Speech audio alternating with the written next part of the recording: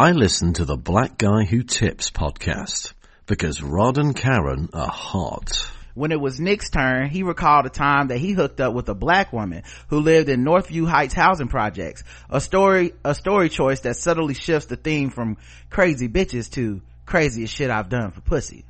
So yeah, I go over this broad's house, blase, and in the morning, before I get dressed to leave, she goes to the door to get her mail or something.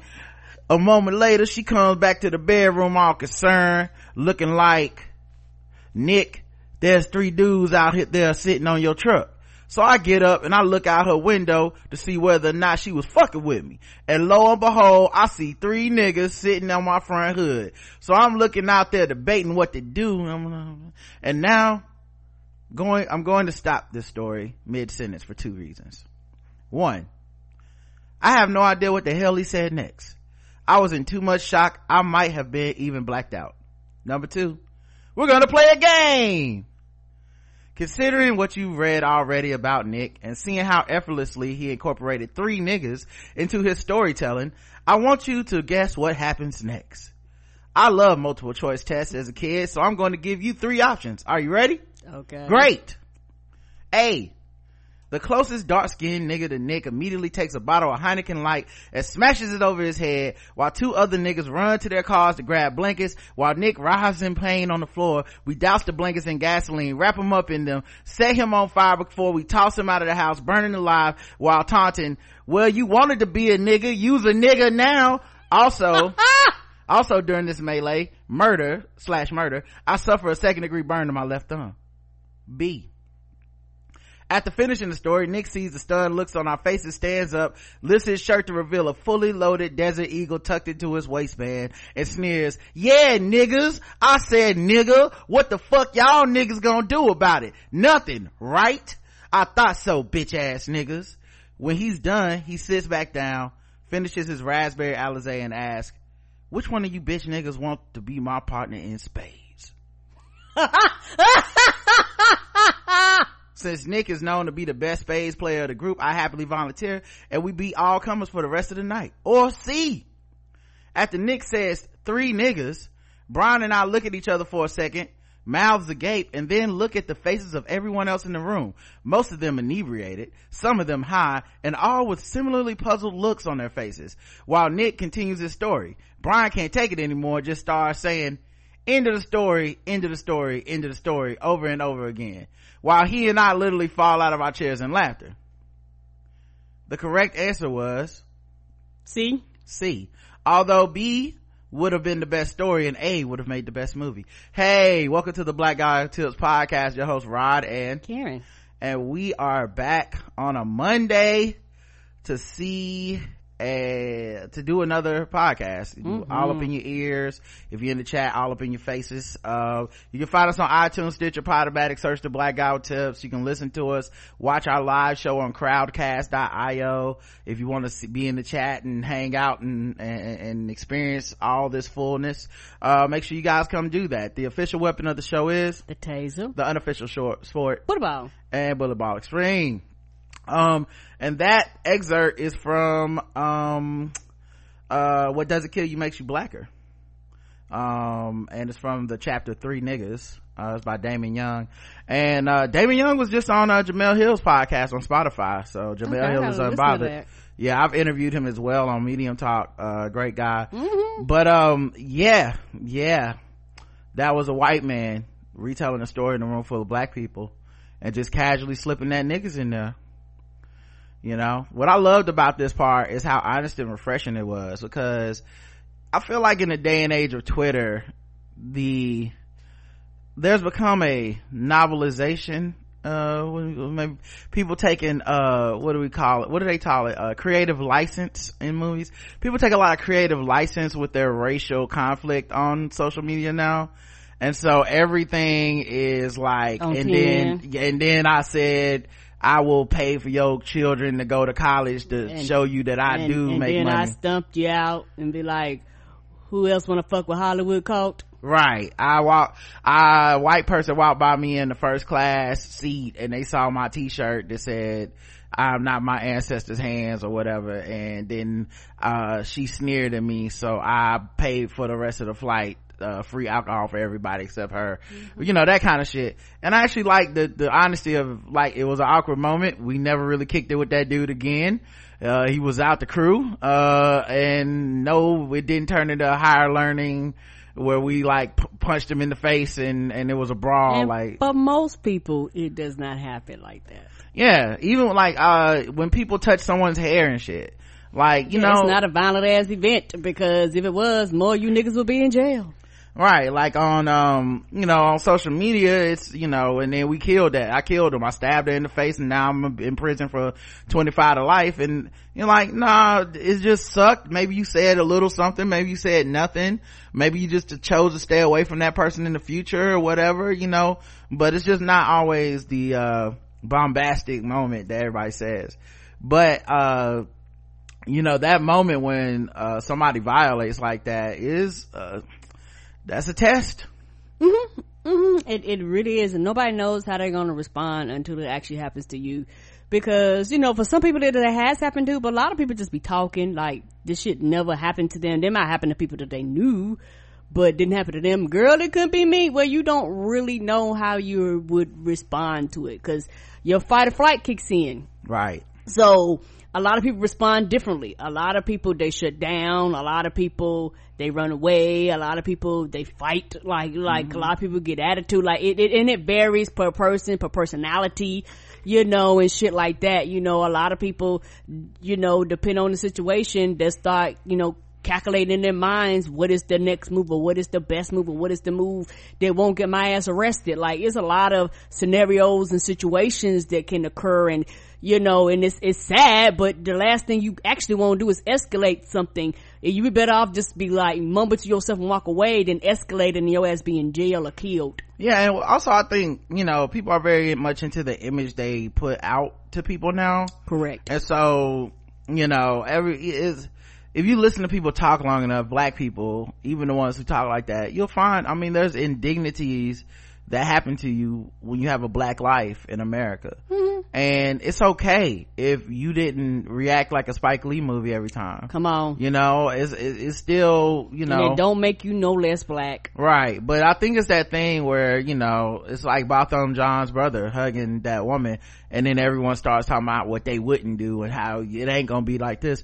Well, people do that shit too, where like someone touches somebody's hair or something. Like, you know, I remember there was a video a while ago, we covered it on the show, where black women at some sort of project lined up on the streets with signs and then allow white people and people that wanted to come by, touch their hair and all that stuff. And people were like, the whole day was just black people going off about what kind of black women they must have been, very disrespectful things, all kinds of like what I would have did and da da da. And, you know, we went and read the experiments, not something I would want to do necessarily, but I was just kind of like, well, if they chose to do that shit, what the fuck? I don't care. Right, they consenting. It's their hair, you know? Correct. As opposed to her just walking up on as opposed to them walking up on you and touching your hair without permission, that's different. Yes, but it's just that trigger of, here's a thing where I can then dunk on everybody, you know, and I think that's what people can't resist. And I think, you know, that's what happens in these type of situations. I've had a couple of incidents where white people said the N-word around me in the try to be cool way. The one time it happened, and it was with a group of friends, and I ended up I told the dude it wasn't cool right then and there, and he tried to just play it off. Everybody had been drinking and shit, so he was on some like, man, come on, man, come on, my nigga. I was like, nah, it's not cool. And no, I'm not gonna dap you, and I'm not gonna laugh at it either. Like, you know, it's like, oh man, come on, man. And everybody's like, man, apologize, you know. And they just wanted him to apologize to me. But what was funny is I was like, that apology don't mean shit to me either. Like, you just shouldn't have done that. And it's not like you're genuinely sorry right now. You're drunk, you think it's funny. Correct. You know, like, it wasn't even a time where like a quick apology wouldn't have fixed that situation for me. And so the next morning I remember emailing them, cause we used to email all the time, and I was like, yo, if this is the kind of shit that is gonna be happening within the group, I'm out. Like I said, you know, I'm not threatening no violence. I'm not, cause that's the other thing. When you threaten the violence and all that shit, then you allow them to kind of play the victim, which white people are very comfortable doing, being like, well, I mean, look at him, he wants to hit me, I mean, fuck him then, you know, all that shit. I was like, it's not even like that. I said, I just don't want to kick it with people that act like that. period. I say, you got the freedom to do whatever the fuck you want, but I have the freedom to not want to be around, you Agreed. know? And while I did appreciate everybody like being like, chill man, what the fuck are you doing, blah blah, you know, to me that's a violation directly towards me that just should never happen. And I don't know what other black people y'all hang out with that but I'm not like them, right? Somebody allows you to do it and it's cool with them, but it ain't cool with me, right? So you know, I was like, yes, I won't be kicking it with y'all. And you know, he wrote this very apologetic long ass email and all this shit, and I was like, all right, cool, long as you understand it was like, it won't happen again, blah blah. And it never did happen again, you know. Even when me and him like would get into an argument about something, it never happened again. So I was like, all right, cool. It's so like, it literally, I don't, cause like, to me, part of the thing is I blame black people that capitulate to that shit and let it happen. Cause white people, when it comes to that type of social setting, they mostly do what they think they can get away with. Agreed. And so if there's black people that kind of took it and then just laughed it off or whatever, then they kind of dropped the ball in that situation, or they told them it was okay, or they reinforced that it was okay somehow. And then it gets passed along until eventually they do that shit in front of the wrong person. And I'm not necessarily the wrong person. I mean, another person may have been violent, but and it's not I was just like, don't do that shit. I don't want to be around that. Right. And it's not even that, is for the fact that you acknowledge I have a problem with it. Right. And that's when the quote unquote conflict comes in, you know, because the thing is, and I know, and it varies per person. You know, most black people are like, no. But, you know, you do have a younger generation that is like, it's cool with me. That's cool. But everybody ain't cool with it. So it's the consequences of if they cross the wrong one, whatever it is, be it I don't fuck with you no more, be it, you know, this instant friendship, whatever it is, they're gonna have to deal with that. Yeah, I knew a couple black dudes another time I played ball with them, and they hung out with this white dude, and you know, it's like that Dave Chappelle joke where he talks about the white dude hanging out with black people. Is like, you know, I'm not talking regular black people, I'm talking, you know, thugs. Like, so he hung out with them, and he was like the hardest dude in their little crew of 2 or 3 people. And I remember, and he was like super try to be like down white dude. And I remember during basketball a couple of times, I hear him say like the N-word or something, but I wasn't even sure, because it's just such a foreign, it's like, did he say that? Right. You know, so I wasn't even sure. Like his boy had hit a shot, he'd be like, yeah, nigga. And I'd be like, nah, that didn't just happen. You know, those black dudes wouldn't allow somebody to do them like that. But to them and their crew, they was cool with that shit. You know, that's just how they got down. I never understood that shit. Like, so it's just certain type of niggas is just different, you know, and that to them it's all in bounds or whatever the fuck. And to me, it's like, nah, I couldn't never do that. Yeah. And there's also one thing, like somebody said in chat room, if I'm not gonna save you, like if something happened, I'm like, okay, and keep it pushing, cause yeah, I mean, cause, well, you know what's funny is about the transitive properties of ownership, that was they white man. Come on. So I was like, I remember, and once again, another time I was talking to my homie, younger dudes, 2 younger dudes, and one kid was like, he wasn't black, but he wasn't white, but he was something not black. And he was doing that nigga shit or whatever, and he tried it, like he said that stuff to the black kid all the time. They was best friends, they did that. But then one time he said that shit to me, I said, bro, I don't play like that, so don't. And then he's trying to like, well, what, man? I mean, I'm just saying. I said, bro, I don't know what deal you and him have, but I don't fuck with that, and I don't come from that. And I said, he was like, so what you gonna do? Like trying to act like, you know, was I gonna fight him or something? I said, no, just don't fuck with me. I said, I won't fuck with you, I won't talk to you, I don't play like that. And he tried to like, and he did it in front of everybody, so he tried to like play it off like, you know, ego shit. And from that day forward, I just didn't fuck with him no more. And it was a person I used to like talk to every day, check on him, you know, like the younger dudes, you know, you look out for them and stuff, you know, make sure they doing good. Yeah, but that's not cool. But after that, I was like, nah. And so maybe, I don't know, a few days or so of that passing, And it probably was a day when his friends weren't there and shit, so he had nobody to front for. That's when he pulled me to the side, apologized, was all, I'm sorry, da da da da.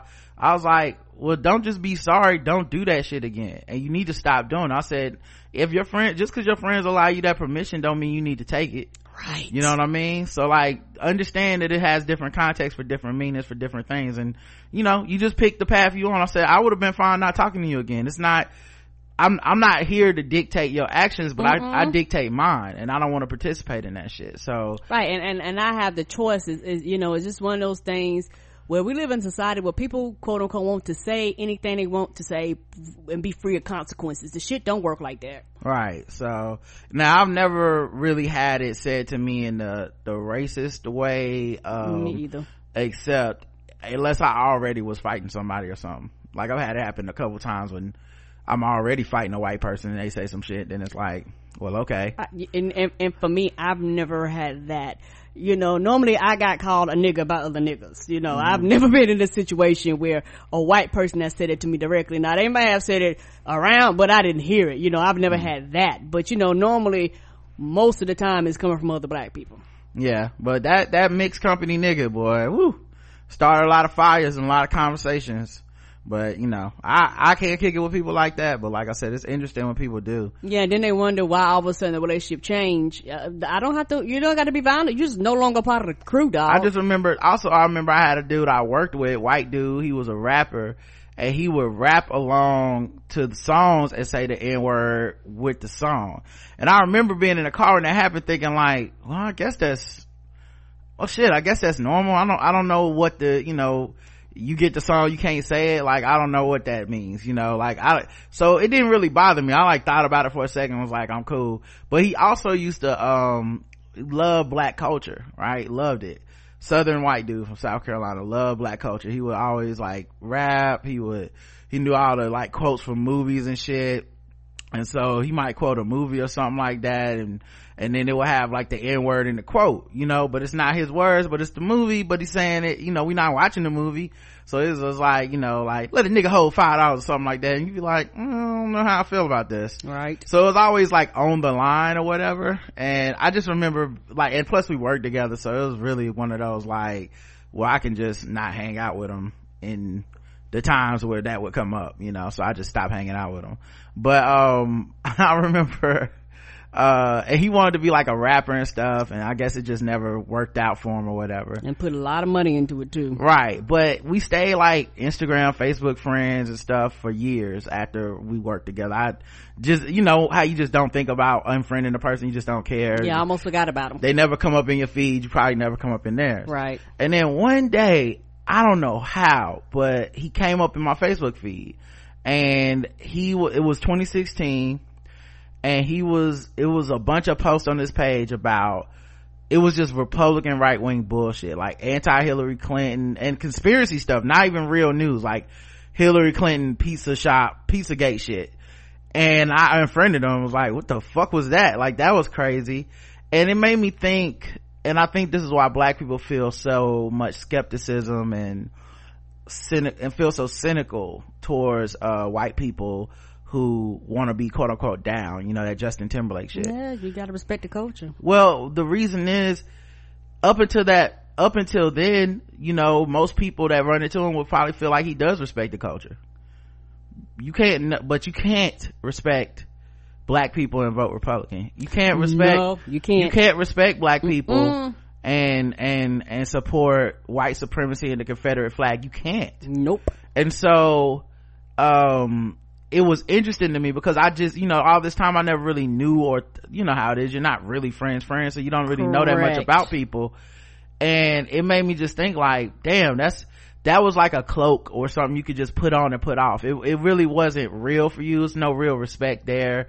It was maybe a phase or something you thought was cool, but right. You can't respect the culture, you don't respect the people. And it's not a thing where you can respectfully disagree on these points, you know. So, you know, you either need to have a come to Jesus moment where you're like, oh, I was wrong about that, or you need to just stay the fuck away from us, because you can't do both. No, you can't. And that's something that it's hard for a lot of them to understand and comprehend. And then a lot of times, truth be told, the worst thing in the world they can say is, I have a black friend, I don't give a fuck, I'm not that nigga.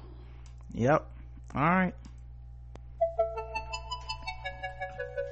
Butterfly in the sky, I can go twice as high. Take a look, it's in a book, a reading rainbow.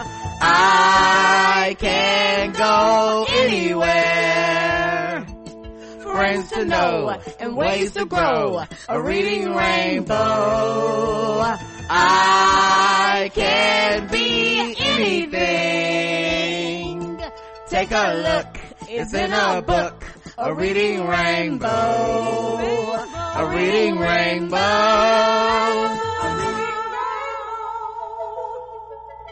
All right, let's get into the show, guys. I got some news coming out. Political news, first of all. Okay. Amy Klobuchar dropped out yesterday. I think Pete Buttigieg dropped out. It should have been dropped out. Well, maybe not Pete, but Klobuchar, yes.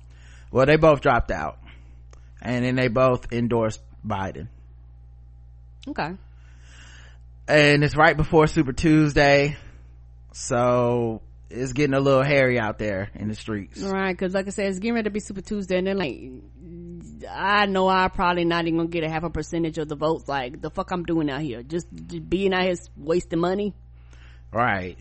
And you know, one of the things that's interesting is like when people drop out, all of a sudden people that hated them, people that been like, why the fuck are they even in the race, suddenly they start saying nice things, you know, not the candidates necessarily, but the supporters, like, you know, Mayor Pete ran a good campaign, he just wasn't the choice this time, but it was a groundbreaking, the first gay candidate to run, this meant a lot to America, blah blah blah.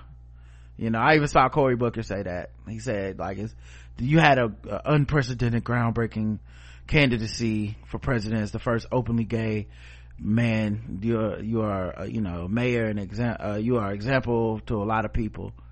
And I was like, that could have been you, okay? But you chose not to, Cory, okay? But I was just kind of like, damn, like, everybody being nice is like the funeral for a campaign, where it's like, you know what? Bless they heart. Meanwhile, when this motherfucker was running, it was like, yo, this motherfucking racist, man, I don't care if he gay or not, this motherfucker hate black people, Black Lives Matter, fuck him. But it was just funny because everybody need them votes. Everybody want those people to, now. Yeah, you want those people to come over to you. And then Klobuchar dropped out. And I don't know, it's kind of the same thing that I thought with Hillary Clinton and Bernie Sanders last year. Bernie Sanders is not actually as popular as his people would have you believe. Correct. He was winning because the Democratic vote was split between way too many candidates. You take away some of these options and now all of a sudden you got the same Bernie bros that were so fucking like gung-ho and fuck the Democratic establishment and fuck, you know, their voters, and we're gonna take this country and you better get down, lay down. Now all of a sudden it was trending on Twitter, Warren endorsed Bernie, which was what? She's still running. The fuck is this? They want Elizabeth Warren to stop running. They harassed her last time because I don't think she endorsed anybody. They want her to stop running, and then they want her to endorse Bernie Sanders so that they can have her voters, because now they're scared. Shit got close. Like when it looked like he was ahead, it wasn't that, but people that vote for Klobuchar are probably gonna vote for Biden. You know, the kind of voter that thinks she's a good candidate. Same thing for Buttigieg. People that voted for Mayor Pete are probably Biden voters because they're more moderate.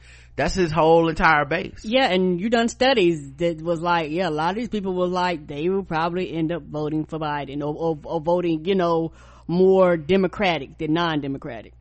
Right. And I thought it was interesting because and we've already voted, we said it on the show, you know, we both voted for Warren in the primary, but one of the things I find interesting in this is if it came down to Biden or Bernie, I would want Bernie to win as far as politics and agendas and policies are concerned, because I don't think it's even close that his policies are better and closer to the things I believe in. Problem comes in, if he wins, I don't think none of the people down ballot can depend on him. Because his whole thing is, I'm running against both parties. I'm running against Democratic Party, I'm running against the Republican Party, and you can't get shit done like that. Well, his whole thing is like, so kind of, I can't really be seen with these other Democrats who are running. They're quote unquote the establishment, you know. Aren't you? But hey, we're not gonna talk about that though.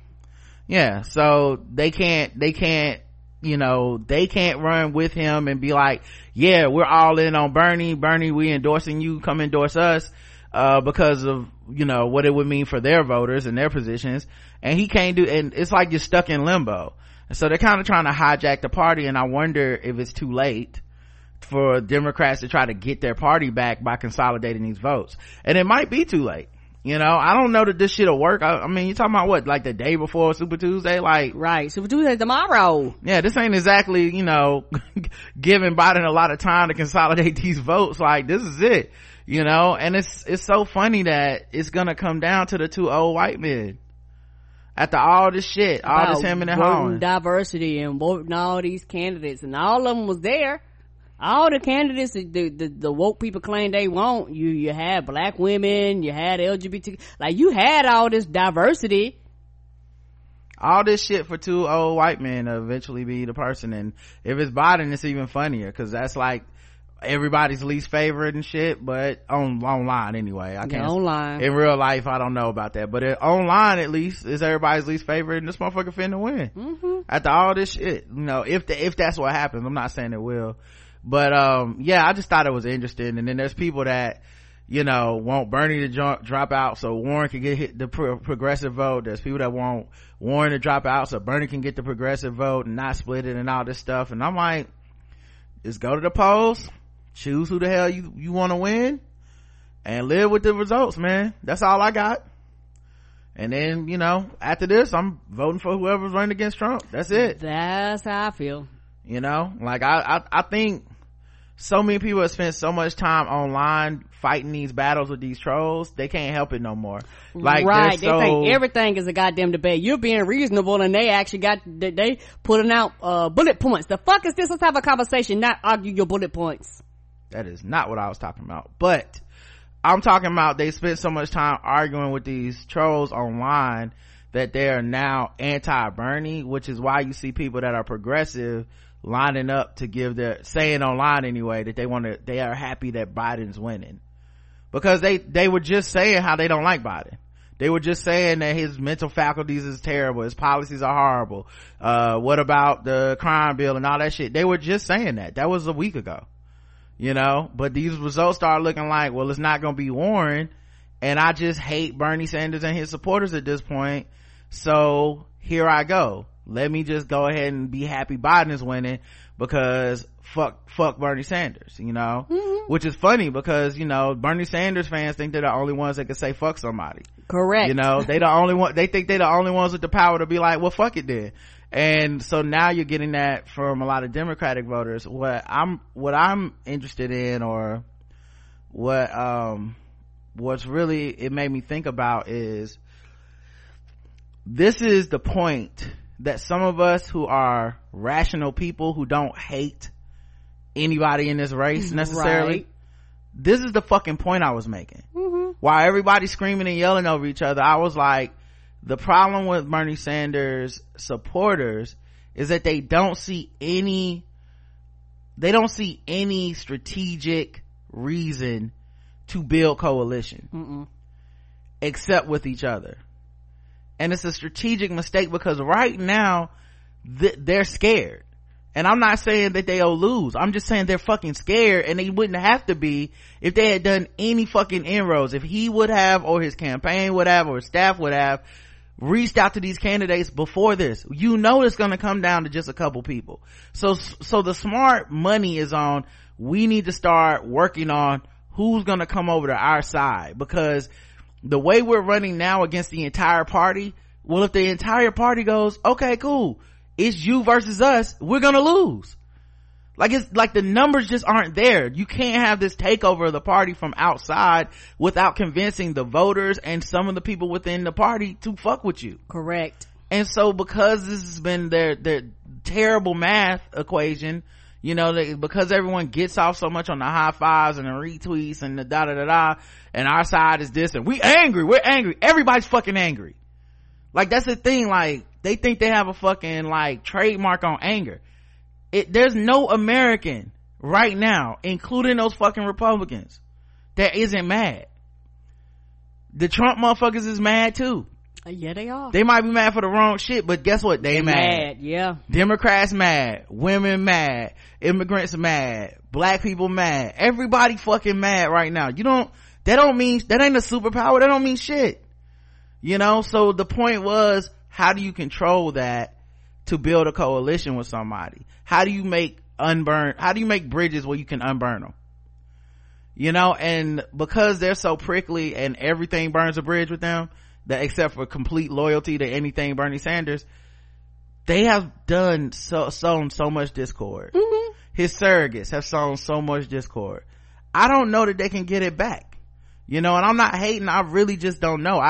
It was something I was thinking about today, was like, well damn, if you start adding up, you know, and I don't think this is how it works, but if you start adding up the delegates that Buttigieg and Klobuchar have, you start adding up the voters that they have to Biden's total, you know, assuming they follow the suit with the endorsement. Mm-hmm. Dog, that's not good. Bernie's now not in first place. Like, how did no one think of this beforehand? Like, this was going to happen. People were going to drop out. How would you not thinking about how we get these motherfucking people on board? You know, I saw it was funny. It was this funniest screenshot. Someone sent it to me. It was 4 screenshots. It was a person, I don't know if he works for Bernie Sanders staff or anything like that campaign, but it was a person basically saying, you know, now that you're out of the race, Mayor Pete, we would really appreciate an endorsement for Bernie Sanders, blah blah blah. And so then attach, you know, you can attach 4 pictures at once on Twitter. The other 3 pictures was this man calling Mayor Pete a rat. That was the other 4. It was like, you know, pizza rat. You want to feel old? This is pizza rat now. There's Mayor Pete eating some pizza, and it was him on the subway and calling him a rat. I was like, yo, this is crazy that you think that this is gonna work. You can get his voters. Like, they posted a video from one of the Mayor Pete, like, you know, I mean, one of the Bernie, like, local, like, offices or campaign offices, and you know, it's just short-sighted. They had to delete the video, so don't tell me that it's not short-sighted. Then why'd you delete it? Come on, because you didn't think it through. They put a video up of them, like, dancing and laughing about Pete being out of the race, and I'm like, you know why no one else does this? Because they want the fucking voters, because they're smart. Like, all the shit that y'all emotionally get obsessed with is the shit that makes y'all short-sighted.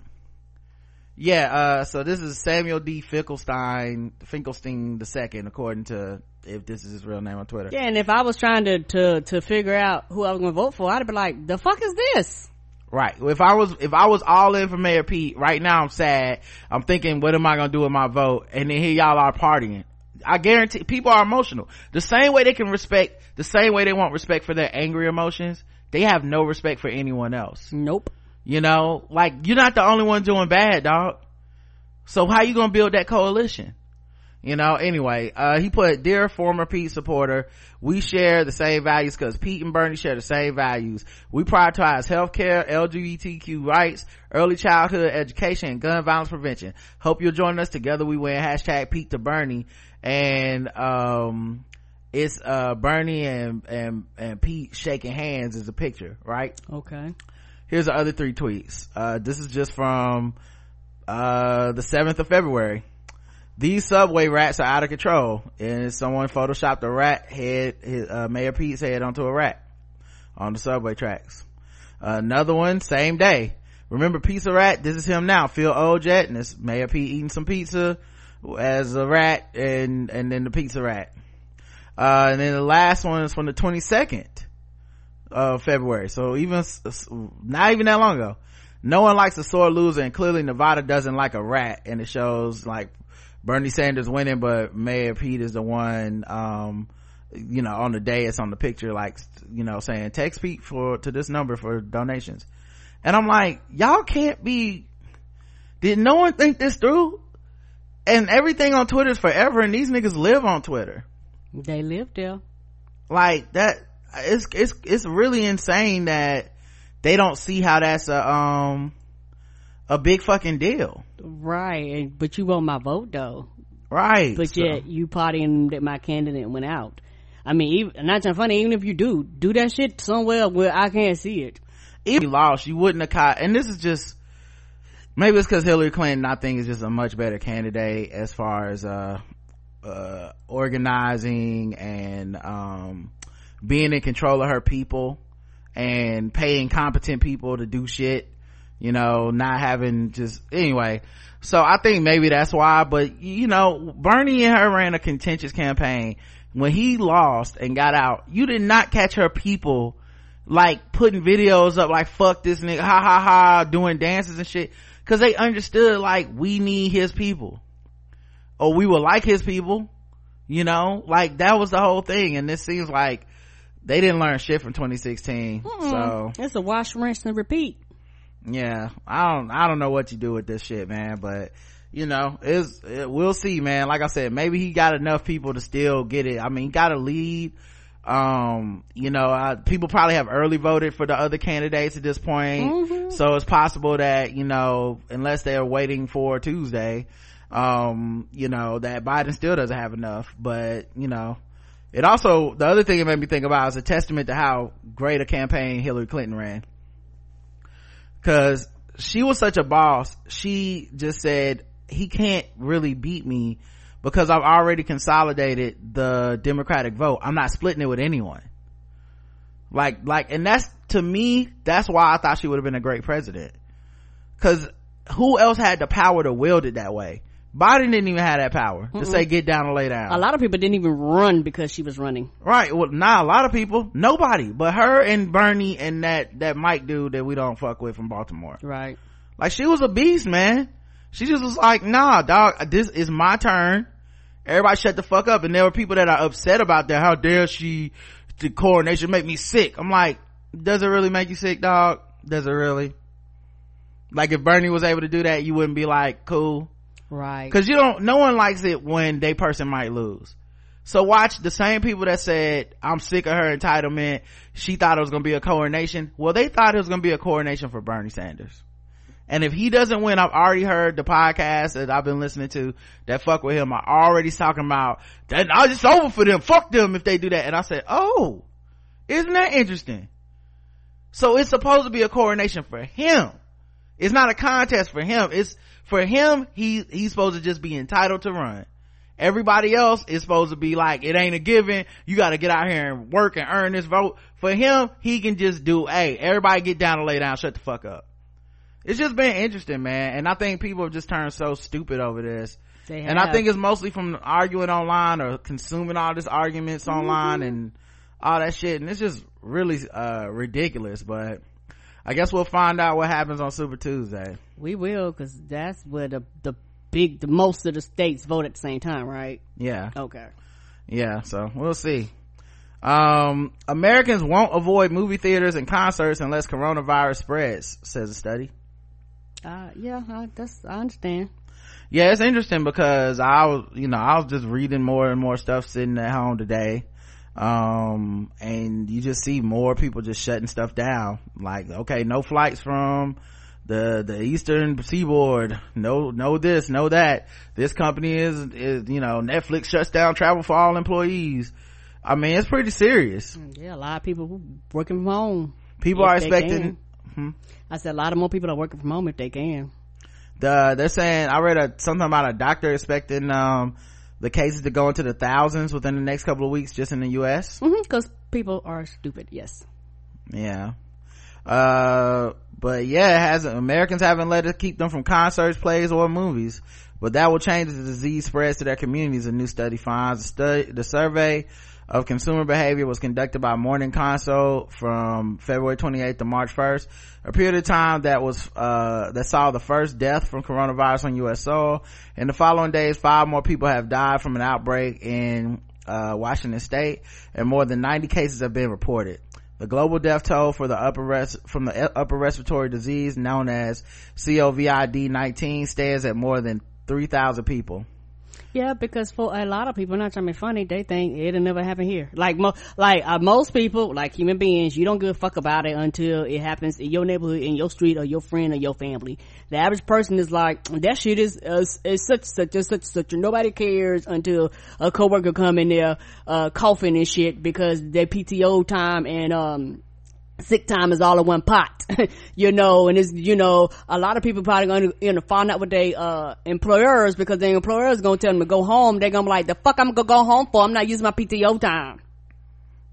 Yeah, I'm still going to Hornets games and stuff, so I don't know what to tell you, dog. You know, I guess I'm just brave like that. I don't know. But yeah, even as the threat of pandemic grows, half of 2,200 respondents said they are neither more nor less likely to go to the cinema or to see a play. 40% of those surveyed said coronavirus had no impact on the likelihood that they will go to a concert or visit an amusement park. I mean, it is good to see people not panicking yet, but at the same time, like, it's amazing that they didn't panic. I mean, this is the same country where, like, you know, an inch of snow hits the ground in North Carolina and motherfuckers buy all the bread and milk. Come on. But those numbers change dramatically if the disease hits their hometowns.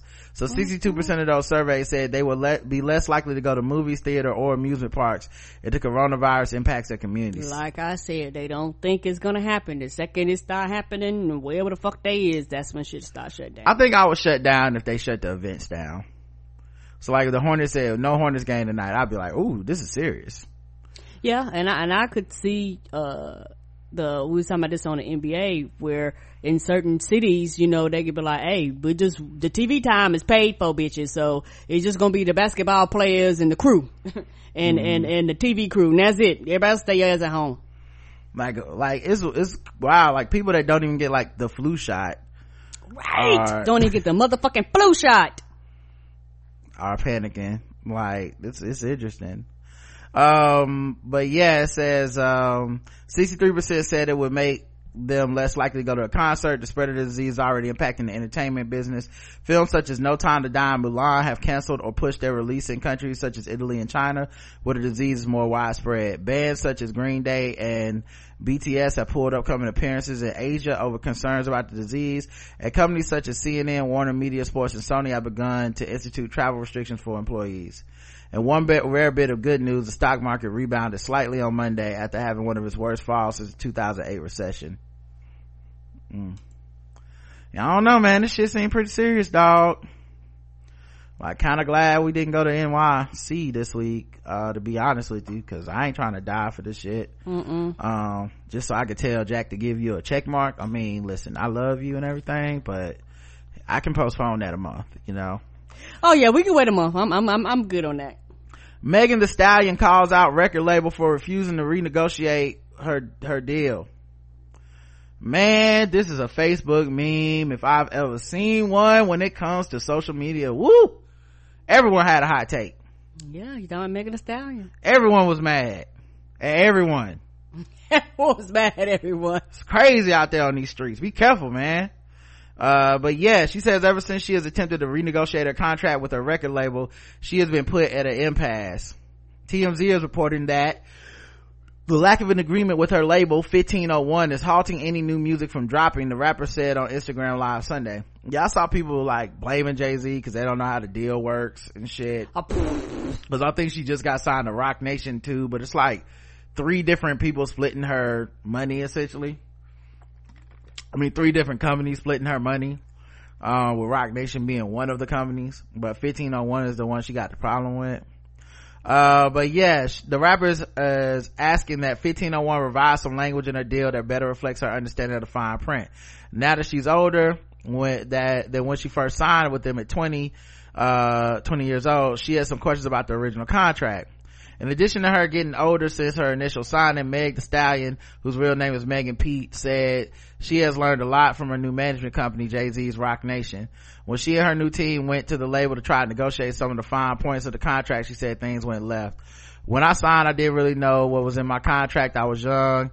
I think I was like 20 and didn't know everything that was in that contract. So when I got with Rock Nation, I got management, real management.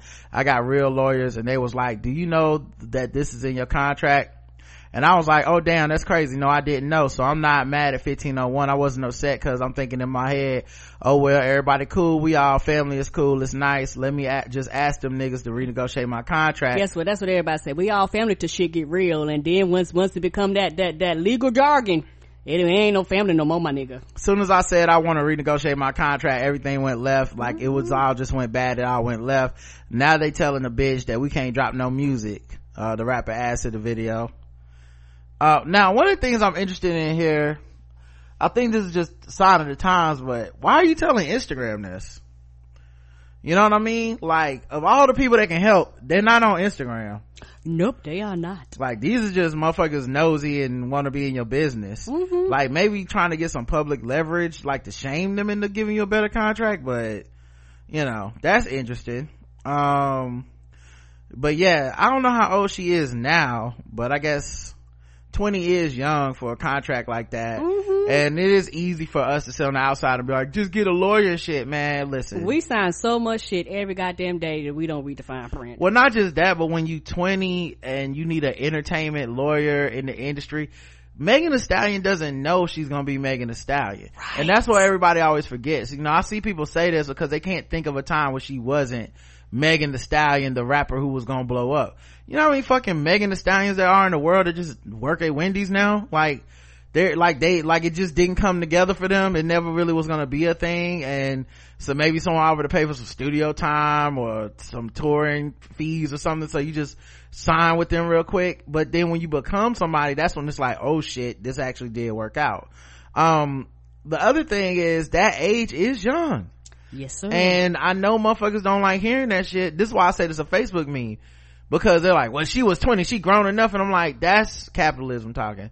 Correct. You know, Obama had to make it illegal to offer credit cards on campuses to students at 18, 19, 20, 21, 22 years old when you go to college, because that's when you're more prone to make that horrible decision and get strapped with this credit card bill for the rest of your fucking life.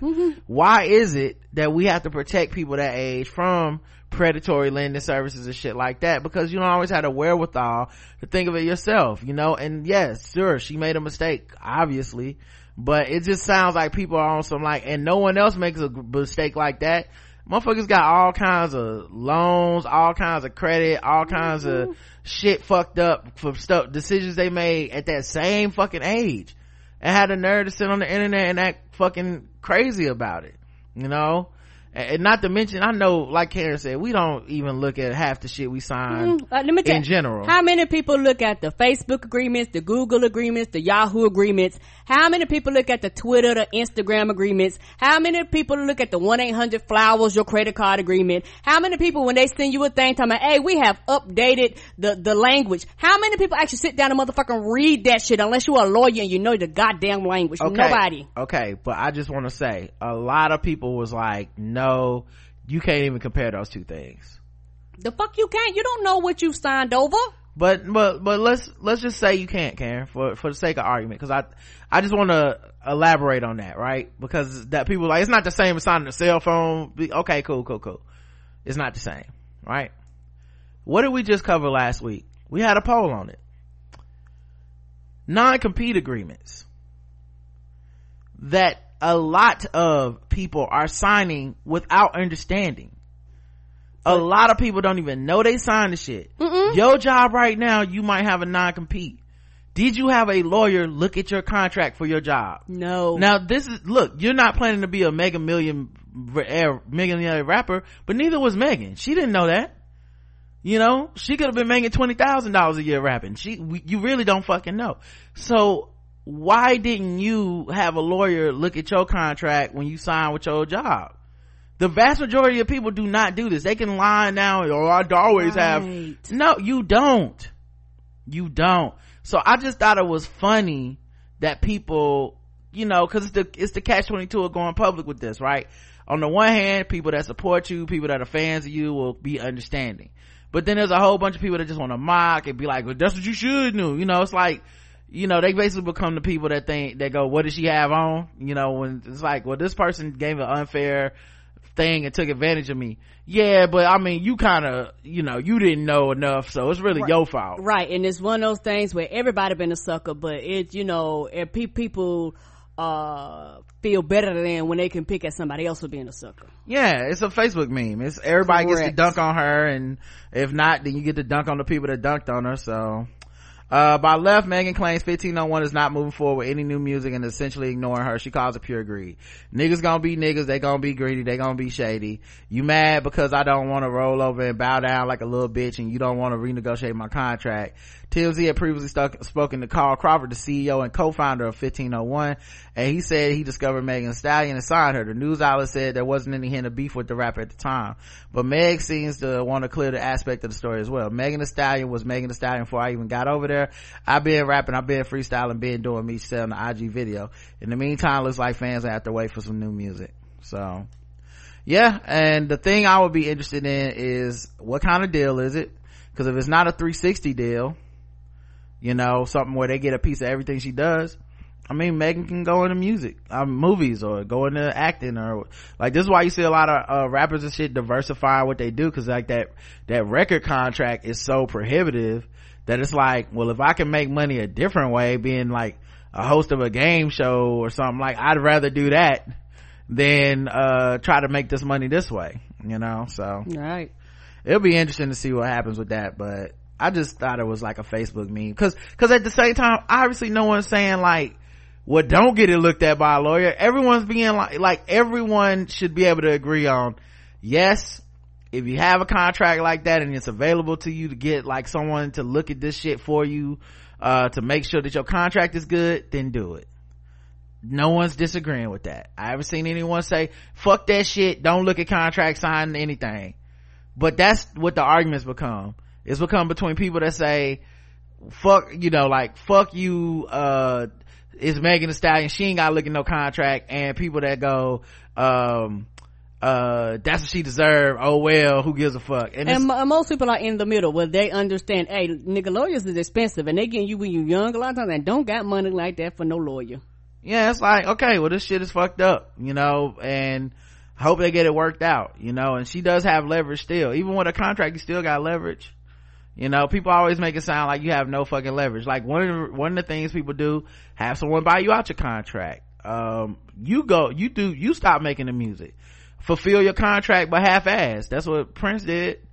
Like it could definitely happen. So we'll see what happens with that deal. Oh man, speaking of Bernie, man, Public Enemy fired Flavor Flav over Bernie Sanders rally.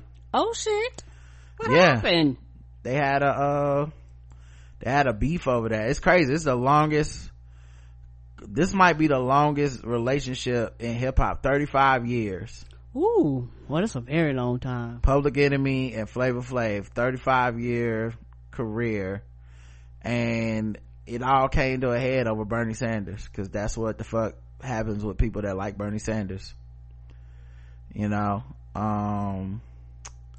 So yeah, Public Enemy announced they are permanently moving forward without Flavor Flav, firing one of hip-hop's most memorable hype men after more than 35 years. The abrupt dismissal comes just 2 days after the rapper sent a cease and desist letter to Bernie Sanders over Chuck D's concert at the campaign's Los Angeles rally Sunday. Now, the thing is, Chuck D was on Twitter talking about, it's not about Bernie. Flavor Flav basically don't like helping nobody. He don't, he want to get paid for everything. And I'm like, well, Bernie as a socialist, isn't he supposed to want to pay people to do their work? You got to do it for free. I thought this whole thing was about, making sure that, anyway. But yeah, there was like, he was like, there was a time where Harry Belafonte wanted us to like work with a charity that he runs, and Flavor Flav was like, nah.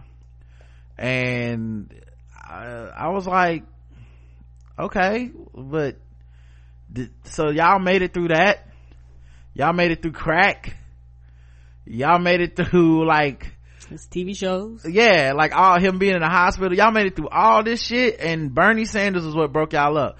And he's like, it's not Bernie Sanders. I said on Twitter, and I said that's exactly what it must have been. You know, the lady does protest too much, dog. Like, it's absolutely over this Bernie shit. Niggas was really passionate about burning bridges for Bernie. I guess it's in his name, right? But yeah, they said we thank him for his years of service and wish him well.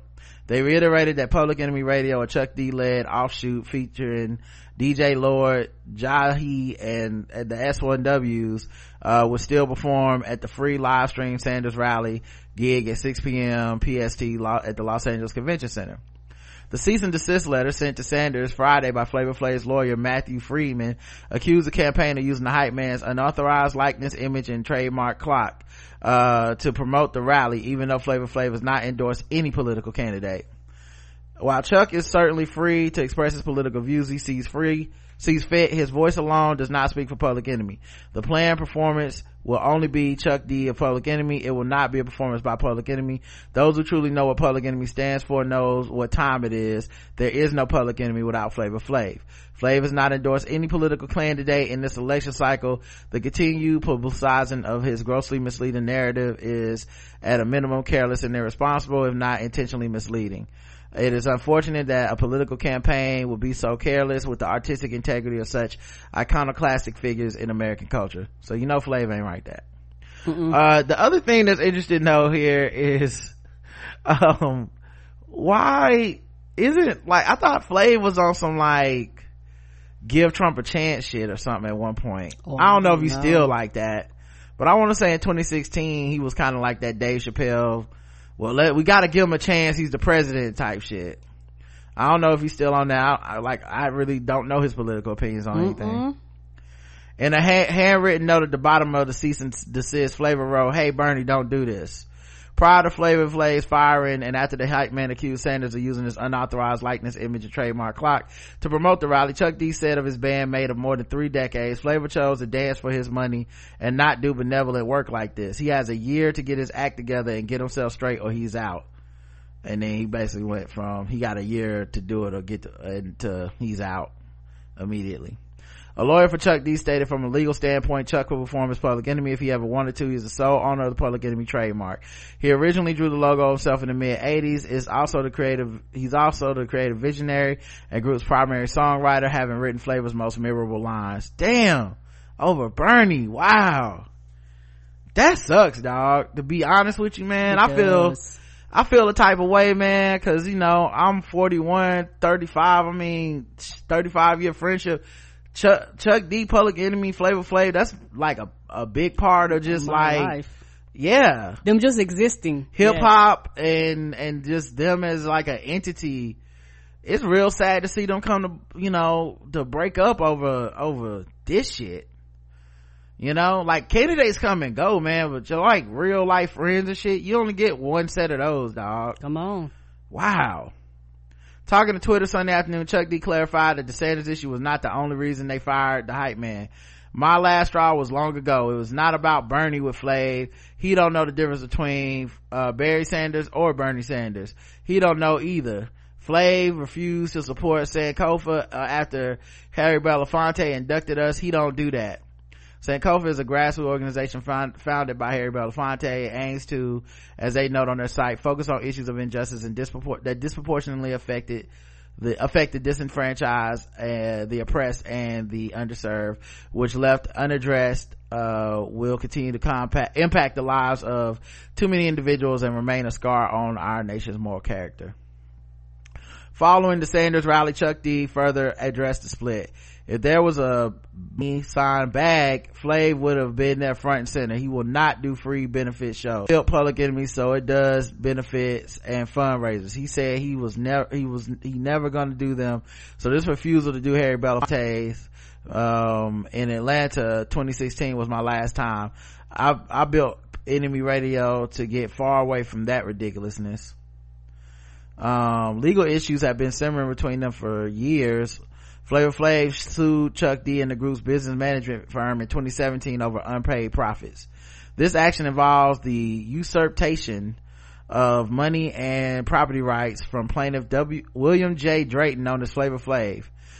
Despite Drayton's position in Public Enemy, The group's management and related companies have for years attempted to minimize his role in the Public Enemy business while continuing to rely upon Drayton's fame and persona to market the brand. And so they've been beefing for a minute, it seems. In the lawsuit, Flavor Flav claimed that he and Chuck D had a long-established agreement that profits from their music, merchandise, and concerts would be split between them. Despite that alleged arrangement, Flavor Flav claimed that Public Enemy's business management firm Eastlink had not been sending earnings he is owed, which have diminished to almost nothing, and Drayton has been refused accountings even on the items bearing his likeness. Flav will be okay. TMZ drama is beneath me considering our age, Chuck D tweeted at the time, blaming Flavor Flav's new management for the lawsuit. It's low entertainment, but I definitely like to find those 50 songs he wrote. I guess Flavor Flav should have looked at his contract, according to the Megan Stallion people. Per court records, the suit against Chuck D was dismissed January 2019. A judge dismissed Flavor Flav's case against Eastlink in April 2019, and the rapper's legal team missed the filing deadline. Though the hype man appealed the judgment, the case is currently working its way through the United States Courts of Appeal, Ninth Circuit, per court records. Public Enemy's statement added that Public Enemy Radio will release a new album in April last December. Chuck D Chuck D's previous project, Prophets of Rage, say that 3 times fast, dissolved following a new Rage Against the Machine album reunion. So, alright. Yeah, and I saw before we went on the air, Flavor Flav was on Twitter basically saying this shit is a lie. I haven't been using drugs in 10 years. I'm sober, and Chuck knows that, and all this other shit. So who knows whatever the truth is between them, but it still made me sad to see friends like that and business partners essentially, break up over Bernie Sanders. I mean, Bernie was the last straw. And I guess it's like that for a lot of people. So all right, let's see what else happened.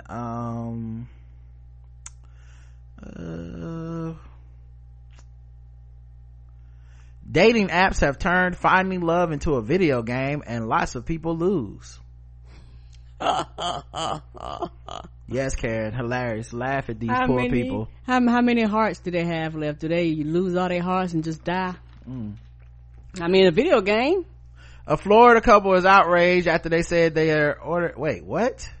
This isn't even the same article. What is happening? All right, let me go back. Hold on. This is ridiculous.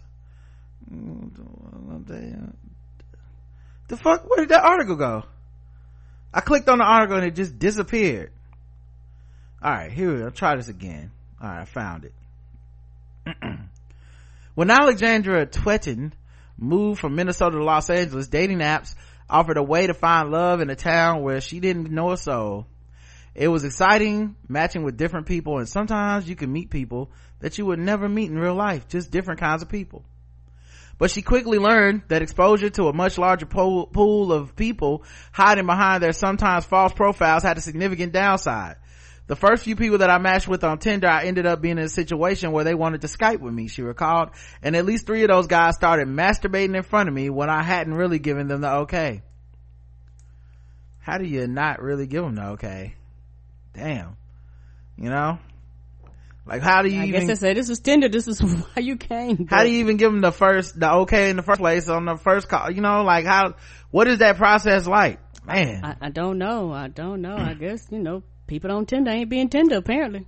Hey, how you doing? My name's Brian. What's yours? Anyway, zip!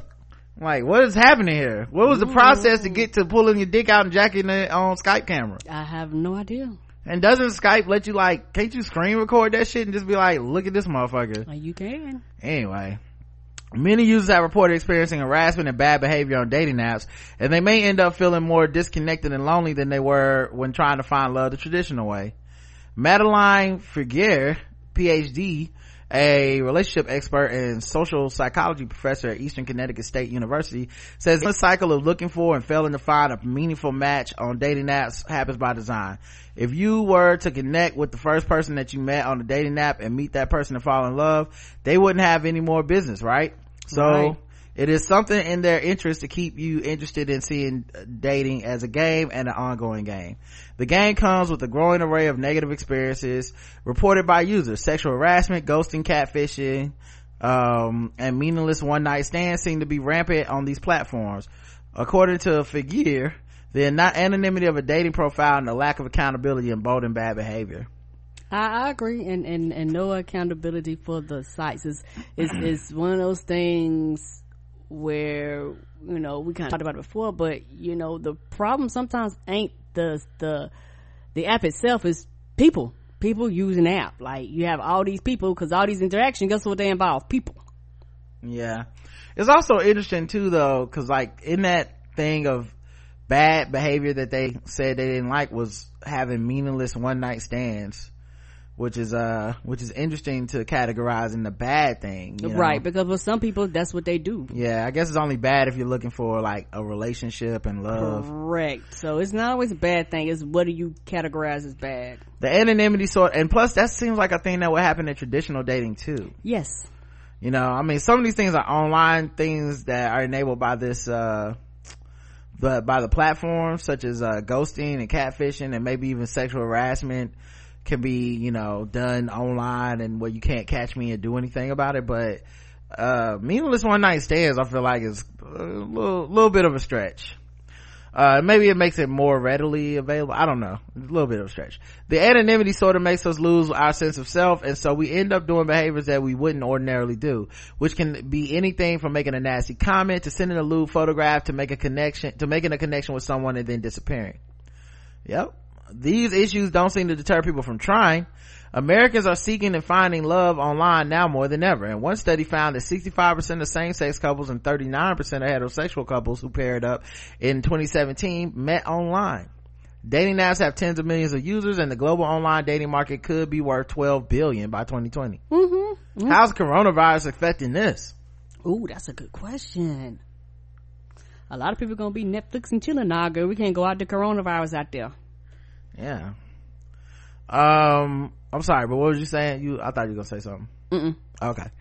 But yeah, it could be worth $12 billion by 2020. Oh no, it's a lot of money in this field. Like, it is a lot of money. People, you know, people pay the fees for the services. They pay extra for all types of quote unquote perks. So yeah, it's a lot of money, and to an extent, it probably is designed to keep people constantly in those circles. Yeah, even with those tools at our fingertips, loneliness has reached epidemic levels. According to a recent survey by health services company Cigna, it is found that 46% of U.S. adults report sometimes or always feeling lonely, and Generation Z young adults aged 18 to 22 were the loneliest of all, because they're probably the most online. Correct. And so there's no personal connections, there's no, people go out and do things, but for a lot of people, their literally whole life is online. They actually don't do life to life, face to face. So they get up, go to work, come home, be online all the time, get up, go to work, come home, be online all the time. And most of them are probably at that supporting Bernie Sanders, which means that they're always burning bridges and losing relationships all the time. Look at Chuck D. That's a grown-ass man, and he couldn't handle 1 year of supporting Bernie Sanders. Ain't it crazy? No, Killer Mike ain't got no friends. Anyway, if treating online dating like a video game causes problems, some experts say finding a solution will require cultural, not technological changes. I think that one way that people can theoretically tackle the issues associated with gamification is through understanding that what they're doing, said Jess Carbino, PhD, a former in-house sociologist at Tinder and Bumble.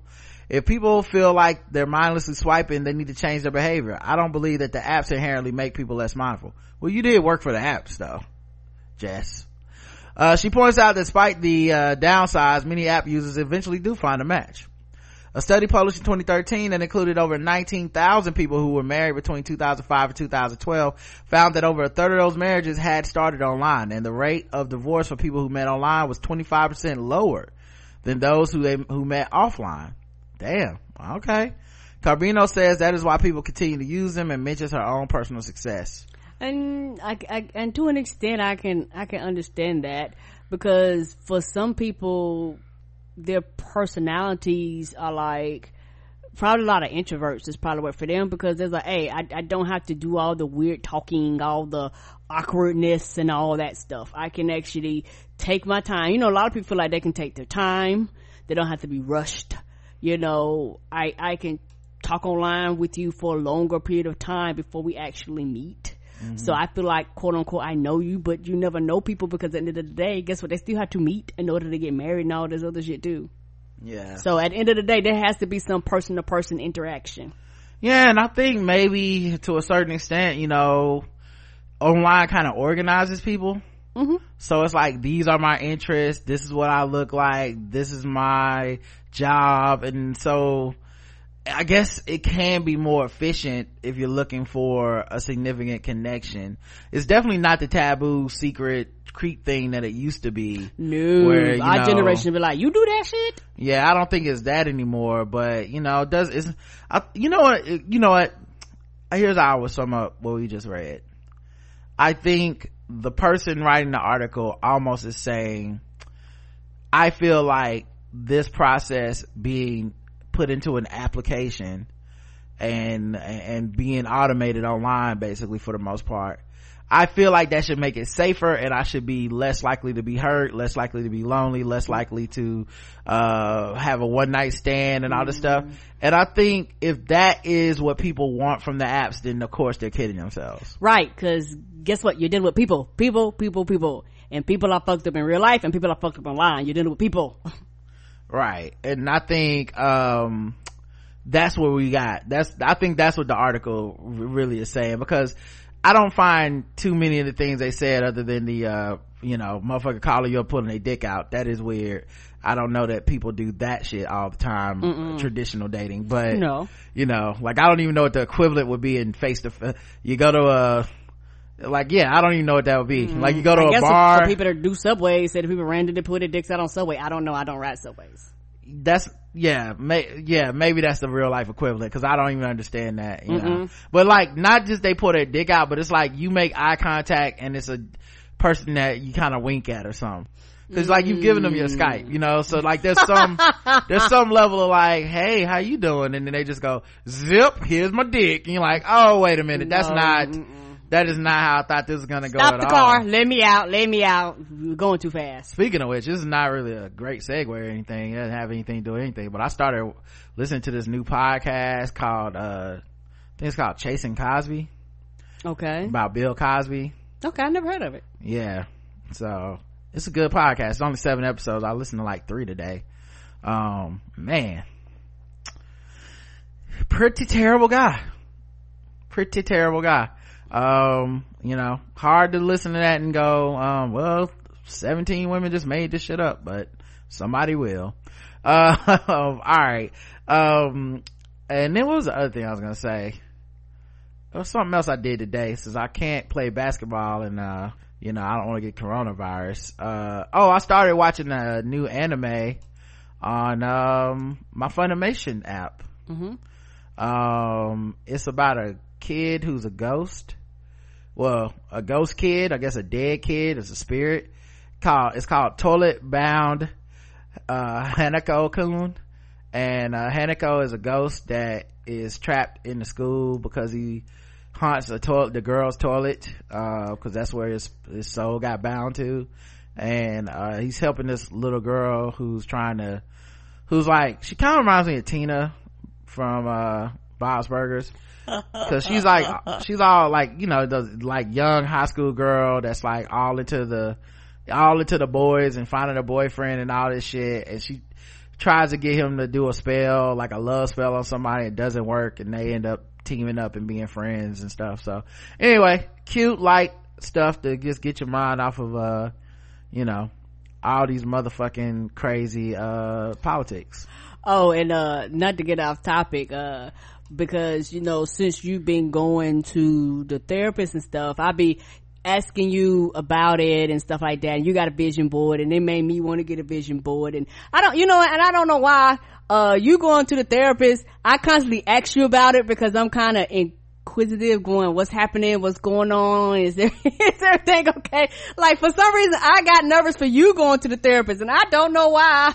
And it's one of those things, I think for me, my vision board, it was really interesting putting it together. I'm not finished yet, but it was really interesting putting it together because I really started thinking about like goals and things that I'm looking forward to, and a lot of my stuff is more not a lot, but a fraction of it is more podcast related, which is very interesting because I was dreaming really, really big on some of the stuff I had up there. So it's going to be interesting to see where it goes. I know something I want to do is I want to read more and I want to learn how to swim. Those are two big things. Everything else, are kind of on my quote unquote wish list, and I don't really know. It might sound wild, but I don't really know how a vision board is supposed to go. You just put things up there and you go, okay, these are the things that I hope to do, or I might be working towards it. Did she say how a vision board works? I know that might sound like a stupid question. I mean, basically like what you just said. You can also Google these things, which is what I did because I didn't know. Okay, so you was the only one that was lost. Okay. Well, when she said, I should maybe make one, she talked about how it worked for her other clients and stuff that they had been through, and then she showed me some examples, some pictures of some, and when I got home I like Googled it and looked up resources, and then I think I took just like a day when I was like that Monday or Tuesday the next week, and I went to Michael's. I had ordered the vision board and hung it, but I didn't know what I wanted to put on it. Right. So I went to Michael's and bought like a bunch of art supplies and stuff, and then Michael's also has like stickers and shit for vision boards, because obviously I'm not the first person to ever come up with that. Right. So I picked one for like travel, I picked one for like sports and stuff like that, then also I bought art supplies because she talked about how like coloring helps people with anxiety, and I know I have anxiety at times, and so I started coloring in the books that I have. I've seen it. I bought some colored pencils and crayons and different supplies for that. I bought like a blank pad for like drawing and things, doodling and stuff, so I try to do that when I get anxious. And then she just like some stuff is just kind of like, you can try this, it may work for you, it may not. Like she said, when I get anxious, some people she says they use like ice, and they'll take ice and maybe like watch it melt, or they'll take the ice and like maybe throw it into like a metal sink or something and watch it crack, right? Or all kinds of stuff. So and that's not one that I think I'm gonna do necessarily, because clank. I mean, but at the same time I haven't really felt too anxious since the last time I went, but it's just another tool in the arsenal that maybe this will help. So for me, just the vision board thing was freaky, just because like I said, I put New York on there because it's just something I've always kind of been afraid to do, and I didn't know that. Well, I think traveling makes me anxious, and New York is probably the most biggest intimidating place to travel to. I know. Rob was like, don't be smiling and shit and getting us robbed. Yeah, that's another thing. I know if I go, I'm going with you, and then we'll probably get robbed. So it's making me anxious. I gotta put on my mean mug. It's just another level, because I know Karen gonna be saying, somebody's gonna be on the train masturbating, and Karen's gonna be like, oh hey honey, how you doing baby, sweetie, and it's and then now I gotta fight somebody or some shit. So it was just stuff like that we talked about, but it was still at least just certain things we talked about. It just was like her just giving me ideas about stuff to do and tackle these things. So but yeah, I didn't mean to get on that tangent. I don't even know how we got on that tangent, but yeah, because you started going off the topic, so I did too. Okay, yeah, but yeah, so I and then the thing is, I want to fill up my vision board, so I keep thinking of other shit to put on there, so I gotta just keep thinking of that. Well, I guess now that we're off topic, let's I don't know what to do. You know what? I was, thinking the other day, I saw a commercial that said no one out pizzas the hut. It was for Pizza Hut. And I was thinking, how does one exactly pizza as a verb? I don't know, but they've been saying that shit for how years. Do you measure who out pizzas who? Is there like a pizza Olympics, a pizza contest? Apparently so. Is there a pizza championship that happens every year that Pizza Hut is just apparently never lost at? I don't know why, because you ask people from New York and Chicago, they constantly talk about their pizza's the best. So somebody out here out PCing Pizza Hut. I want to know, like, well, take Pizza Hut out of the equation. Okay, they number one, undefeated champions. They claim they put their own crown on. They the New England Patriots, Serena Williams of pizza. Okay, cool. Who's in second? You know, like, what determines who comes in next in pizza in? I don't know. It just made me think the other day. And then the other thing I thought, this is out of nowhere for real. But you remember that cartoon when we was kids and the movie when we was kids, Ghostbusters? Mm-hmm. And this happened with Beetlejuice too, by the way. But when we was kids, I saw Ghostbusters a movie in the theater. Mm-hmm. And Slimer was kind of scary. Yes. Like, it was gross looking, it was fucking dark and hideous. It didn't even talk. It wasn't cute at all. Actually very nasty. It was very nasty and scary as a child. I was like, oh god, ghosts are scary. Okay, how the hell did he end up becoming the mascot for the Ghostbusters cartoon, almost like Scooby-Doo? He did. For the cartoon, he was on their team and he helped them and he talked real funny and then he just hung out with them and like it was all good. But he was a piece of shit in the motherfucking movie. He was dangerous. He was. You know, and somebody was like, well, he wasn't that dangerous. I mean, compared to the other ghosts. I was like, the other ghost was a Stay Puft Marshmallow Man. Trust me. Who came through and knocked the builders down. If he was dangerous, then so was Slimer. Like, and Beetlejuice is the same thing. Beetlejuice is not the good guy. No. Like, he wants to marry a girl, an underage girl. Like, it's creepy. Yeah, like in the movie, it's like, what the fuck is wrong with Beetlejuice? He's ugly and then in the cartoon, him and the girl are best friends and they kick it all on adventures. I remember that because I watched it. Who the fuck was making the decisions in the 90s boardrooms to be like, okay, hear me out. Let's go ahead and make this to a kid's cartoon. And instead of Freddy Krueger killing everyone, now he hands out candy and they go on magical adventures every week. It's like, well, did you see the movie? Yeah, somebody brought a good point. They want that money because, you know, you make Slimer cute for the cartoons, you got money. But they didn't make it for the movies though. The movie don't want money. I don't understand how these decisions is happening. That's all I'm saying. You know, they made a RoboCop cartoon. At least it wasn't cute. No, it was not. But nobody got killed on that shit. It wasn't like Detroit 2020 or whatever the fuck it was in the movie. It wasn't like that at all. No. I don't know. Everybody took an L.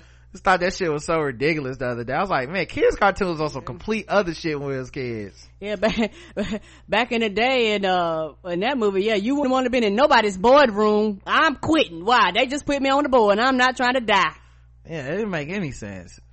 Jack the Ripper, the doll. Edward Scissorhands used to be scary to me. Yeah, Edward was misunderstood more than scary. Edward he had a good gentle soul. Okay, like these other motherfuckers out killing people and shit. Okay, taking them out. They not supposed to be on TV just kicking it. I'm sorry, but whoever made them decisions, that's crazy that they was able to see it that way. Like, we should make a Ghostbusters TV show. Okay, first thing we need is that scary ghost from the beginning is their pet. Okay. A prisoner who briefly died argues that he served his life sentence. So a prisoner, Benjamin Schreiber, apparently, says he briefly died in 2015 before being revived at a hospital. He completed his obligation to the state, according to him. He asked a 3-judge panel to let him get on with his life. The judge rejected the argument this week, ruling that a lower court had been right to dismiss his petition. Schreiber is either still alive, in which case he must remain in prison, or he is actually dead, in which case this appeal is moot, said Judge Amanda Potterfield. Mr. Schreiber, 66, was sentenced to life without parole after being convicted of murder for killing a man with the handle of an axe. Ooh, the handle. So he didn't hit him with the sharp part, he hit him with the other piece. God damn. He's trying to kill a vampire? What the hell is this? He's filed several unsuccessful appeals, but in 2018 he argued in court, Wapello County, that he had been resuscitated against his will, and that's because he said his sentence has expired. Guess it's double overtime on that life sentence then. Now that it's time for some Guess the Race. Black. That's right, it's Guess the Race time. Now that it's time for some Guess the Race. That's right, it's Guess the Race time. That's right, it's time for Guess the Race, the game show. We go all around the globe, find different articles that people do crimes and all kinds of shit, and then I have Karen and the chat room guess the race, and of course everyone playing is racist. All right, Karen, guess the race of Mr. Benjamin Schreiber. Black. I did not know we was playing, but I'm gonna go black. Karen's going with black. Let's check the chat room and see what they believe. Say his name again. Benjamin Schreiber. Benjamin Schreiber. You know what? Because he appealed and was, being defiant, I'm gonna go white. Karen's changing it to white. Miss Barnes says white. Siobhan says white Jewish. Well, you're getting a bit specific over there. I mean, you can leave it at white. Down here in the South, it's just white. Yeah. We don't divide into subsections. Maria's cousin, white. White lives matter, but only once. They revived him white. Jailhouse Lincoln lawyer white. The audacity of a honky. See-through. White as the ghost spirit that left his body when he died for those few minutes. The correct answer is, everyone guessed white, and y'all got it correct.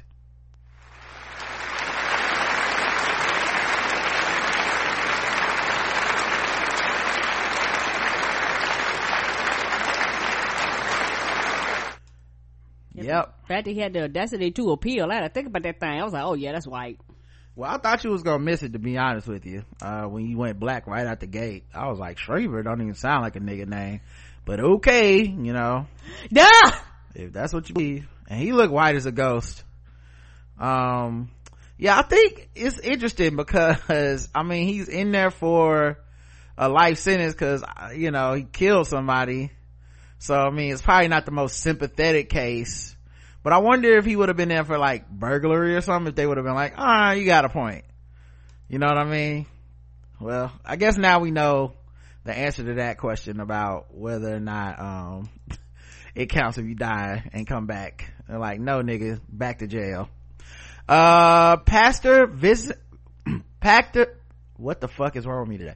Pastor Victor Cousins of the Inspirational Bible Church in Cincinnati, Ohio, is starring in a real life episode of Greenleaf. His megachurch is facing foreclosure after having dwindled from 5,000 people to just 200 members. Good God. Cheating accusations and criminal charges. The Cincinnati Enquirer reported Thursday that the Inspirational Baptist Church went into foreclosure 2 weeks ago, owing $4.6 million. Woo! Furthermore, the almost 60,000 square foot building is listed for sale. In a phone interview with the newspaper, the 43-year-old pastor would not directly address the financial well-being of his covenant. Much of this is in-house stuff, and I don't have anything to say about publicly, but the people that are a part of our ministry and, of course, the church as a whole will be fully abreast on this and will be made aware of the plan to remedy this. Cousins' personal issues have also caused his church embarrassment. Bishop Paul S. Morton apologized for the multiple affairs Cousins had in 2018, according to the Christian Post. Multiple. Those relationships including one, I don't know what including, okay. Those relationships are still a thorn in the pastor's side. Andrea Garrison, 31, alleged that she was in a years-long relationship with him. The two lived in Miami and Paris with the intention of settling down. However, to her shock, he was planning to put a ring on her with someone else. Man, you know you got too much money in the church when he could have a whole side chick wife and live in Miami and Paris. Woo, that's a lot of money. He had me give up my whole entire life to find out that it was a lie. He had me quit my job, put in my 2-week notice, all of that. I have been around his kids. I have been around his mother, his father. I have done the laundry in the house, said the Bronx model. Garrison claimed he threatened her after going public in a Facebook live post through text messages and possible blackmail. Cousins allegedly had an explicit video that he would go public with if she didn't recant her accusations. It resulted in a telecommunications harassment charge in October 2018 with the New York Police Department. Telecommunication harassment charge. So the pastor was out here about to revenge porn his mistress. Wow. Cousins was scheduled for a court appearance Friday for a pretrial hearing in Hamilton Municipal Court. Next month, a jury trial on the first degree misdemeanor is set. He denied any wrongdoing, insisting that there was no crime in looking for a first lady. What? I don't regret trying to find a wife. And I don't regret ending relationships with people that I know aren't going to be good for me in the long run. I don't regret trying to figure out who is going to be the best life partner for me. It's called dating. Duh. The video gameization of dating, I guess. He was swiping right and left, and then up and then down and across his chest. He also denied using money on his dating life. I have never in my life used the church's money to fund any part of my personal life under no circumstances. I don't believe you. I believe him because, you know, if you think about it, it's all God's money, and your purpose as the preacher is always doing God's purpose. So if you think about it, Karen, that's technically right. He was giving people God semen. Karen? Oh no. Guess the race. Black. Karen's going black. Let's check the chat room and see what they believe. Pastor was Rolling Stone, nigga shit. But Bishop died Eddie Long. Black. Pastor David Wilson, pussy licking habits, black. It's called Negro Please, black. Wrong Reverend dip his dick, black. Attended the Creflo Dollar School of Theology, got a hotation like John Gray, black. The correct answer is everyone went black on this one, and everyone, you got it correct. He's black.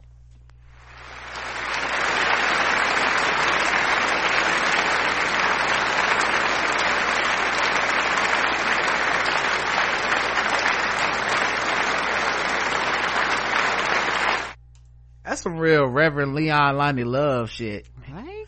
Like, and I've just never even thought of that before, but I mean, I guess that technically if you're not married, what is wrong with a pastor going around being community dick? Okay, he give communion and community dick. Community dick, okay? I object. Community dick. That's what he was giving, y'all. You open your mouth and let me give you some bread, okay? Okay. So you see this woman walking around on a date, you go, I paid for that. You see your pastor out at Olive Garden, that's your money. Go on over and get you some of them unlimited bread sticks, all right? He look like he cheat. But I guess all pastors do if you think about it.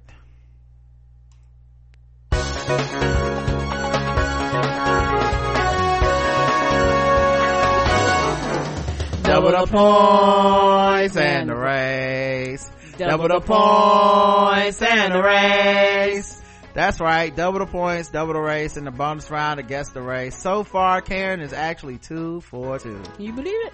But will she be able to get it in the bonus round? Let's fight together, shall we? I'm surprised I didn't pick him to be on that reality show they was doing with the preachers not too long ago. I forgot on one of them channels. But I think that was like in LA. But it was following the preachers around. He'd have been a good story to follow. I like how you do your joke tags and references is like, Roger will figure this out for me. Just throw it out there, huh? Just, you'll figure out what I'm trying to say. That's what I do. If Justin was here, he'd know. But Justin would know. Justin probably would gave me 4 shows, and I'd probably be like, I don't know which one. Preachers of LA. That's what it was. Yep. Nick, Jill, and Reggie used to talk about it. Wife claimed husband died after a fall from a boat, but police say she may have killed him with Benadryl. Oh shit! I guess he was sleeping on her.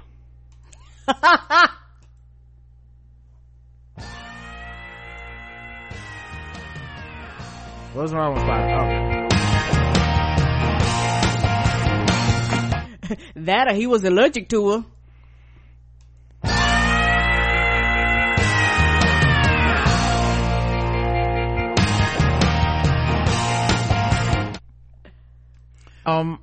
In Idaho, her husband died after falling from his boat into a lake in 2018. Is now charged with murder after his autopsy found a lethal dose of Benadryl. A lethal dose? Goddamn, how much did you eat? I mean, did she give him? I didn't know you could die from Benadryl. Either. Jail records show Lori Eisenberg, 66. Yo, you kill a motherfucker at 66, you just are fed up. Right? Cause either, any day, one of y'all gonna kick the bucket. You couldn't wait it out? I guess when you get that old, it's like, you know what, man, now I realize how long life can be with your ass. How long it can be. Yeah, she was arrested Monday on murder charge by the Kootenai County Sheriff's Office. She is being held on $2 million bond.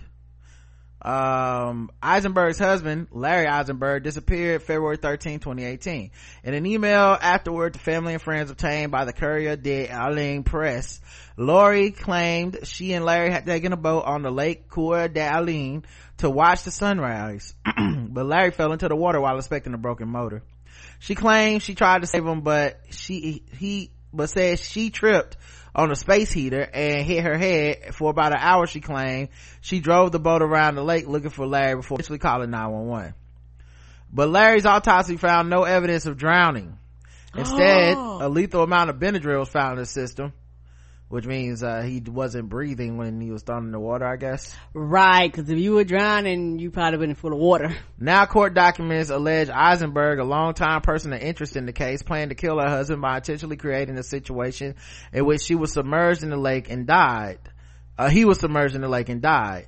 Oh man, this is gonna be a great episode of Snapped. The Washington Post reports the charges carry a special enhancement alleging that she may have killed her husband by poisoning him, torturing him, and or lying in wait. Goddamn. Yeah, I can't wait to see her episode where they do that last 5 minutes and it's like, and even though there's never been any evidence of it, he was beating me the whole time, y'all. So that's the go-to. I had to kill him in self-defense now that y'all caught me. Every episode of Snap the same. Oh man, that's my show. But God, every episode is the same. That woman be on trial like, he beat me? Question mark, do you believe me? That's how it is. So you took out 17 extra life insurance policies. Right. We have no evidence, no family, no friends, no pictures, you never told anybody. Nothing. But you took out 7 extra life insurance policies a month before he just suddenly took a Benadryl overdose and died on a boat. His insurance policy went from a $10,000 insurance policy to $1 million insurance policy, and then he died. Snap is basically like the first 20 minutes is what had happened, and then the next 20 minutes is what had happened was and then that last 20, like the last, then like 15 minutes or whatever, the last like 10, I guess there's 20 minutes left, so like the next 15 minutes is like what really happened. Like, these are the facts. Like, she killed the fuck out this motherfucker. And then that last 5 minutes is, he beat me? Would y'all believe he was abusing me the whole time? If I said he was abusing, would y'all, and my favorite though, well, I shouldn't say favorite, I guess I feel bad for these for these families and these men who murdered in cold blood sometimes, but correct, I can't front though, as entertainment, my favorite is when they get away with it. Some of them do. When the jury be like, oh, I mean, maybe he did. I'm be like, jury, damn. Yeah. All she had to do in there is go in there, white woman crying, this motherfucker is going home. Hey, it's crazy to me. Snap the vest. Anyway. With the other man in her hands. Yeah. It's like, yeah, that's the other thing I love. When they kill a man with a man. Mm-hmm. So it's like, I'm not gonna pull the trigger on this dude. But what I will do is start fucking this guy at the grocery store. Half my and age. then convince his dumb ass when I'm giving him this snap pussy to go kill some people on the low.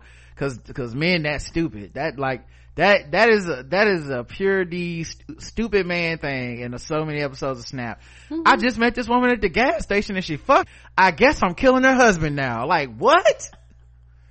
You can't just call somebody on Tinder and get they Skype and masturbate to it? Like, right? What's wrong with you? I mean, at least everybody would have lived. Like, maybe that's the choices. The choices is between I have to be that weirdo that masturbates on Skype to people, or if we don't take care of those human beings, they end up becoming the people that kill husbands from unhappy wives. Like, who knows? Man, good grief. It be working though. It do. It's sad because sometimes I'll be rooting for these people and I'll be like, man, she a cold-blooded murderer, but I guess I just be wanting people to win over the patriarchy. I don't know.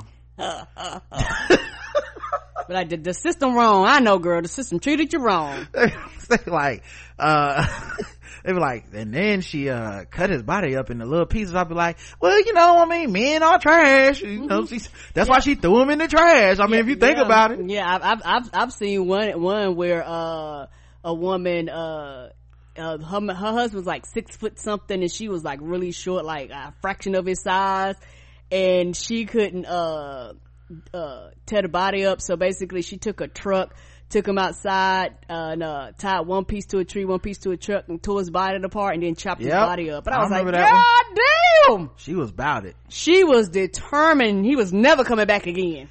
And of course he beat her, you know, because she need to get off that trial. I wonder if when the jury verdict comes back after they do the like prerequisite, like, well, he was beating me. I wonder if they question mark when they come back and they're like, we find the defendant not guilty. If they be like, what? Oh, word? Oh, I mean, yes. I'm a woman scorned, you know, I mean, a woman beaten. Just surviving, sis. Okay. Me and Tina Turner. Trying to make it. Same person, me and Tina Turner. Okay, we all just out here making it one day at a time. Anyway, when do I get my insurance check? Yep, and see her and her other man flossing on the gram. Right. Follow me on Instagram. I'm gonna be Murder Mistress 75. Mm-hmm. But like, damn, she got married quick. All right. Eisenberg was a former executive director of an organization that works with low-income families, but in January 2019 she pled guilty to wire fraud and federal program theft for stealing $500,000 from the organization. Oh, the worst kind of person. She was sentenced to 5 years in prison. She was additionally ordered to pay $1.7 million in damages to the nonprofit as part of a civil judgment. The Post-Register reports two of Eisenberg's daughter pleaded guilty to conspiracy to commit wire fraud, and the whole family, October 2018, for taking money their mother embezzled. If it was not immediately clear if Eisenberg has entered a plea to the murder charge. She has a public defender, but people was not immediately able to identify the attorney. Karen, guess the race. What's her name? Laurie Eisenberg. White. Karen's on white. Let's check the chat room, see what they believe. I guess we was sleeping with the enemy, white. The anticipation of living her retirement years with him was too much, white. This chick and the one with the missing kids have all the whitest audacity, and men try to save them, white. Sharing a cell with Blanche Taylor Moore, comparing notes, white. Gone girl, white. White ass cracker, white. The correct answer is she was white. You got it all, Karen.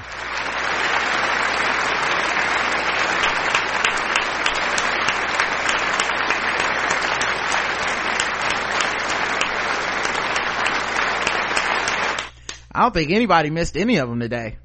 What? Man, she had the cockdacity to do this. Boy, did you want to get caught? What the fuck? Did you want it? And then she was stealing money from the kid. Like, what a terrible human being. That's her picture. Did it show up yet? Oh, it's slowly moving. Oh, okay. All right, I'll give it a second. Oh! Yeah, she looked crazy. She does. My favorite is when they always show the picture of her, the person with the husband or the wife. This is one with some bears in the background. I don't know what kind of lake this was, but these white people took pictures of bears in the background. And you know, it just was snapped. It zoomed in on her eyes. Snap this photo would have turned grayscale. Yes, black and white. The ominous music would have played. They would have did the slow zoom in. And this is when it all began. They'd be like, but deep down, they weren't the happy couple they pretended to be. All right, let's go to the last thing. Sword ratchetness.